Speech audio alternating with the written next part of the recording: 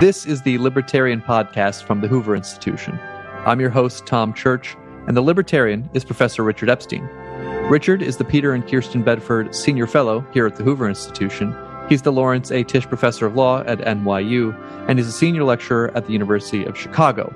And Richard, we found out last night that the State of the Union is strong, as it was President Biden's first State of the Union address, and that is, of course, how every State of the Union ends. Now, understandably, the president led with the Russian invasion of Ukraine, and I want to ask you about two things here. We're a week into worldwide reactions, and Kyiv still hasn't fallen, although many warn that it still probably will. I'd like to know what kind of new reactions you'd like to see from the United States and European allies.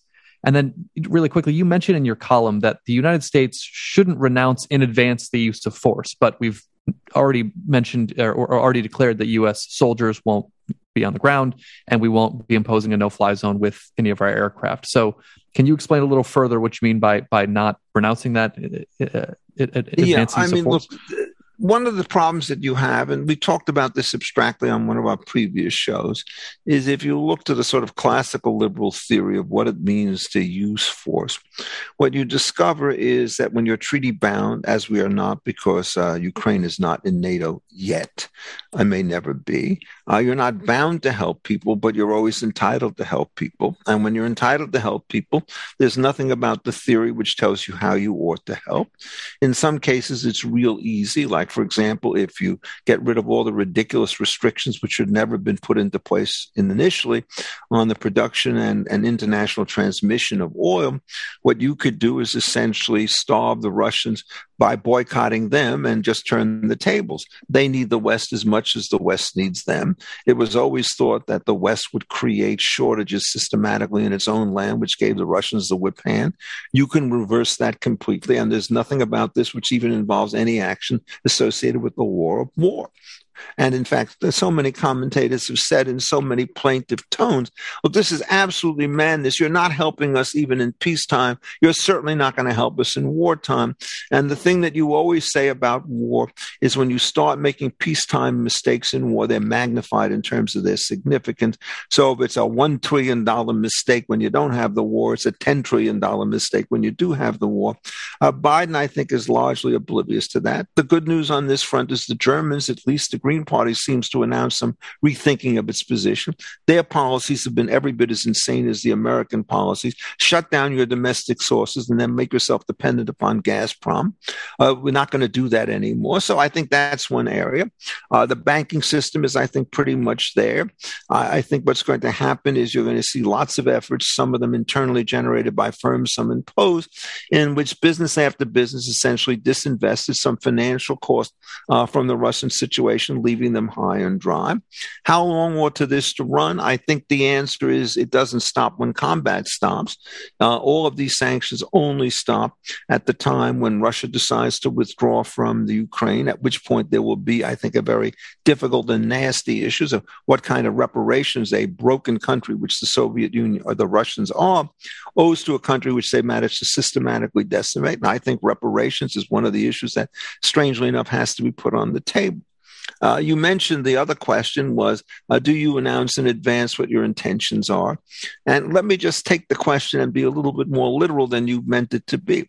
What you said is that Biden announced that he would not put forces on the ground in the Ukraine.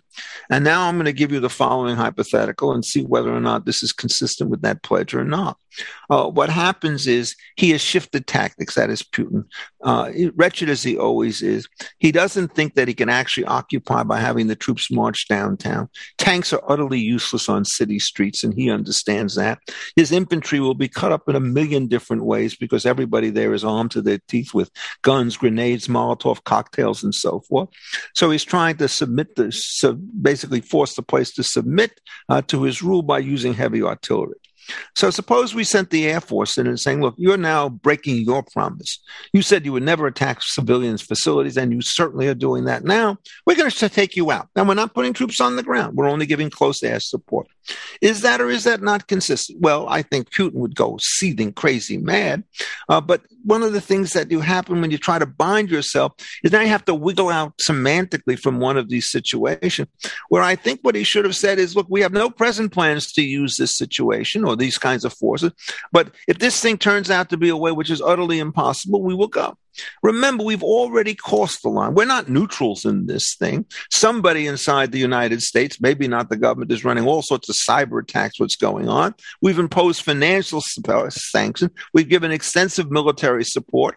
These could be regarded as acts of war against the Russians. They choose not to retaliate against us exactly, and we against them.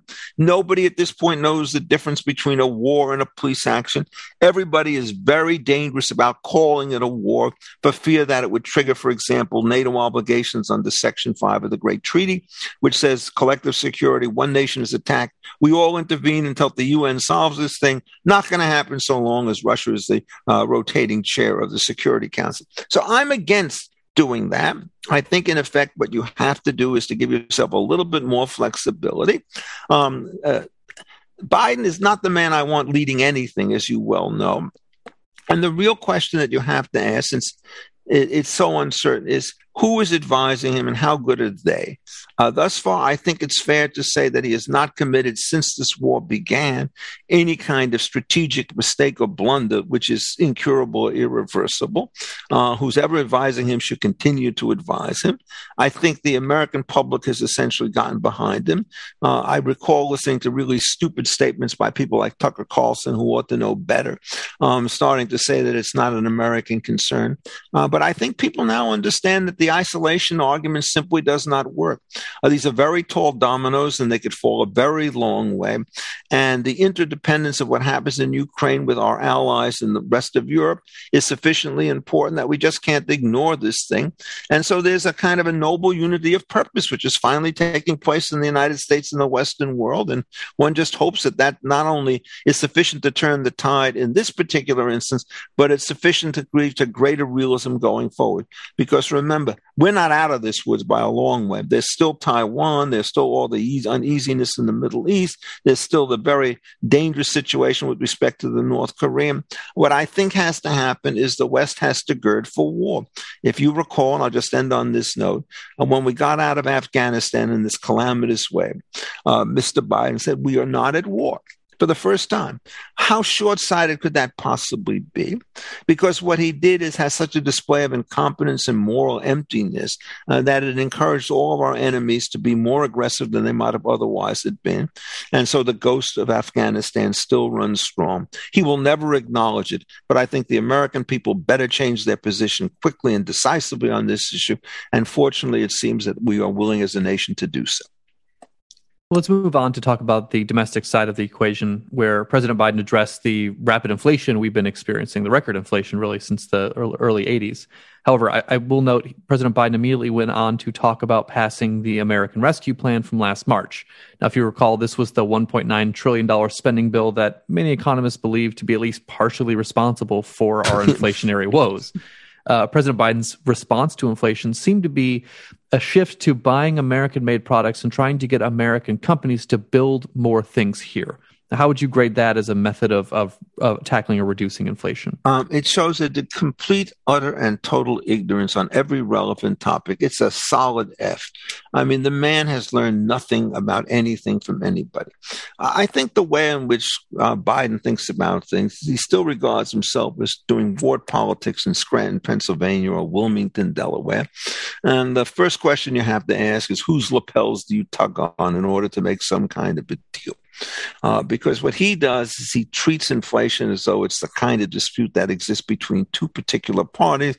And if you adjust the terms of the price in one way or another, all of this will go away. And so what happens is he says, we have to buy American. We can't essentially lower costs. We have to lower costs and raise wages. How you do the two things together, he never explained. What he doesn't understand is all of these private transactions may shift modestly the cost of inflation from one party to another, but the basic phenomenon is systematic and it's monetary. How many dollars at what velocity are chasing how many goods? Well, there are two ways in which you could think of that. The first is getting more goods, so as to reduce the problem. And to the extent that he starts talking about buy American, he's making the same mistake that was made from the time of the Smoot-Hawley tariff. If you don't allow Americans to buy cheap foreign goods, domestic prices are going to increase for American customers, and the cost of goods that you want to sell overseas are going to increase because you have inferior products at higher prices. And so you're going to deaden the domestic market and the foreign market.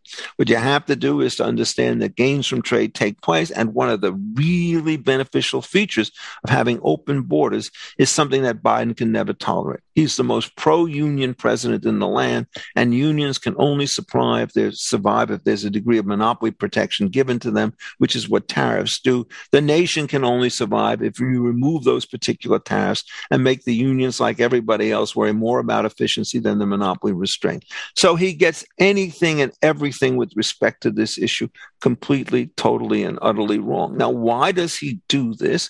It's because he's basically an uneducated man. And what he does, in effect, is he kind of looks at immediate stimuli and his past history. In this regard, he's remarkably like Donald Trump, who's made many of the same kinds of mistakes, or Barack Obama with his American Resource Plan back in 2009 and 2010. So this is endemic American policy. What happens is you try to do this on a very personal appeal, and that gets it wrong too. So let me just give you what the scenario is. Somebody comes up and says, we're going to close this plant down, and we're going to send these goods off to Mexico. And the argument that immediately comes back is if we don't send this business off to Mexico, they're going to stay in the United States and keep this particular plant open. Wrong. The question that they will then ask is that we can't take our first alternative. What's our second or our third alternative?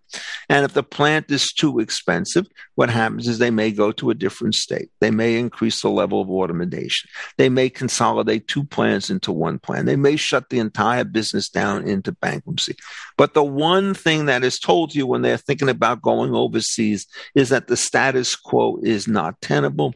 You remove the foreign option, the status quo is still untenable, and lots of things are going to happen.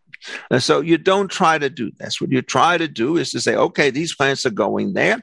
You want to keep them or bring new companies in. What can you do to improve your own business climate so that people are willing to stay? And it's not every state that loses people to or business to Mexico or to China or to anywhere else. You look at a place like Tennessee, rather different from the situation in Illinois. Why is that? Because they don't have the progressive burdens upon them in terms of the way in which they do their state domestic policy. One of the things that's a very good litmus test of how stupid or sensible policies turn out to be is you look at the fate of different states. And in the United States, there's a pretty sharp contrast right now between certain blue states that are constantly floundering and some red states that are doing very well. So California often on desk support. Illinois, the less said, the better. New York State, real trouble. New Jersey, it's not going so good. Then you look at Tennessee, and you look at Texas, and you look at Florida, and you look at Alabama, and you look at South Carolina, and you look at Utah. They're all red states, and essentially they're open for business. And if you understand that the difference between state burdens is enormous, notwithstanding the fact that there's a huge federal burden, then you get it. Because why is this the case? Let's assume the federal burden is 60. And it turns out that one state adds 5 and the other state adds 20. Well, now you've got a 15-point advantage, but it's only about a 12% advantage. If you didn't have the federal government, then there would be a 4-to-1 advantage. What they're telling you, in effect, is notwithstanding the fact that you've got a common set of federal burdens on you, the state differentials at the margin really, really start to matter. And I don't think that Joe Biden could give a definition of marginal cost or marginal benefit if it turned out that his life basically depended upon it. He's a Paul, and he's had no job whatsoever in the private sector, and he doesn't know what it's about, and he doesn't even want to learn. Now, Trump knew about the private sector, and on many areas was much more efficient and sensible than was Biden, but he's also a man who learns about the world through his own experiences, and since all these foreign companies made life difficult for him, he's in favor of protective tariffs as well. Always short-term, never long-term. And what's going to happen is everybody in Congress, Democrats and Republicans alike, have to tell Mr. Biden, you want to cure inflation. The last thing you want to do is enact the programs that you put into place. You increase the money supply and you reduce the stock of goods. You're hurting this country in 2 particular ways. And the fact that he feels our pain doesn't mean that he's doing anything whatsoever to alleviate it. Richard, we still haven't passed a budget for fiscal year 2022, which I'll note started back in October of last year. We've been operating on continuing resolutions. The president's budget for fiscal year 2023 is 1 month late. It usually shows up in early February or so. Now, last year's budget was aspirational from the president, because that's what presidential budgets are, but they didn't move on from there. That's why we're still fighting about it, why we still don't have a budget. Do you think when President Biden releases a budget, we'll see anything new? Do you think we'll see learning from last year? What would you like to see highlighted as priorities? Well, look, I think if you ask me, one characteristic of the president which makes him a particularly inept president is his extraordinary stubbornness on just about everything.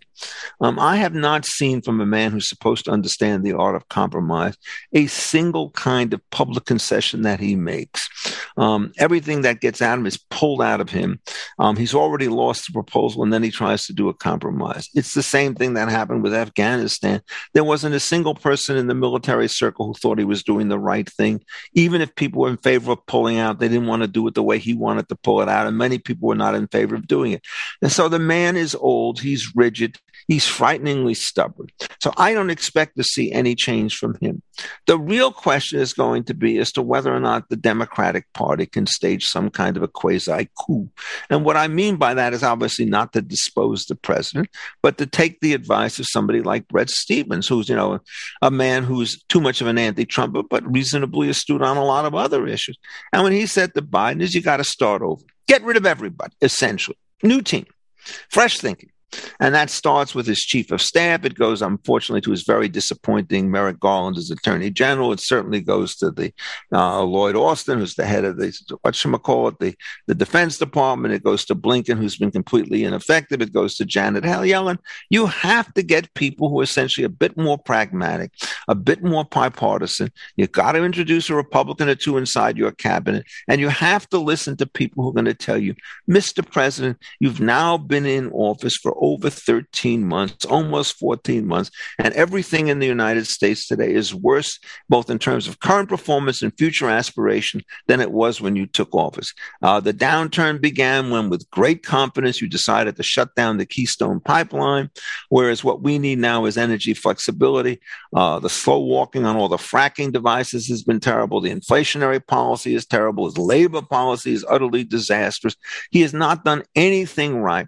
And the only way he's going to get it right is not to figure out, well, what little concession do I make to make the Democrats a little bit more happy with me and the Republicans a little bit less angry. He has to go to the boundary line and start over. Does that mean he has to become a Republican? No, I don't think he has to do that at all. But if he's trying to figure out who we should start to look like, let him think of the Bill Clinton of 1992, 1993, the guy who was frightened to death of what the bond markets would do in reaction to what he said, who thought about, affirmative action. We don't end it, to be sure, but we mend it. Very different from what's going on here. Clinton himself has gone much further over the edge, but for the Democrats to rule, they have to rule from the center left, with the bigger word being center and the smaller bird being left. But what's happened is they've left the center quite literally, and they become a hard left party. And if they want to survive the next election, they have to change it. If you wanted me to give a guess as to what the estimate was on their keeping the party or keeping the Congress, virtually zero in both houses. And I think they could lose as many as 5 or 6 in the Senate and 40 or 50 in the House. And even that could get worse if the things don't resolve in the foreign affairs and if the inflation continues this Sunday. So he has to stop, think, and start over again. And the question is, the guy is over 78. He's never been particularly agile. He gets confused. He doesn't know the difference between the Ukraine and Iran in some kinds of his conversation. It's going to be a very hard haul. But somebody, probably his wife's going to sit down to him and say, Guy, you have messed this up really in a big time way. You have to be the guy that people thought they elected, the central, compromising, pragmatic Democrat who will never push too far, who will keep people like AOC and Bernie Sanders at arm's length. You've not been that guy. You better become that guy or you're toast. You've been listening to the Libertarian Podcast with Richard Epstein. Remember, you can read Richard's column, The Libertarian, on defining ideas at whova.org every week. If you enjoyed this conversation, please share it with your friends and rate the show on Apple Podcasts or wherever you're tuning in. For Richard Epstein, I'm Tom Church. Thanks for listening.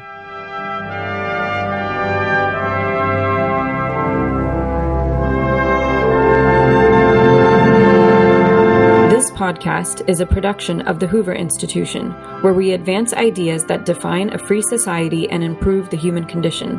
For more information about our work, or to listen to more of our podcasts, or watch our videos, please visit hoover.org.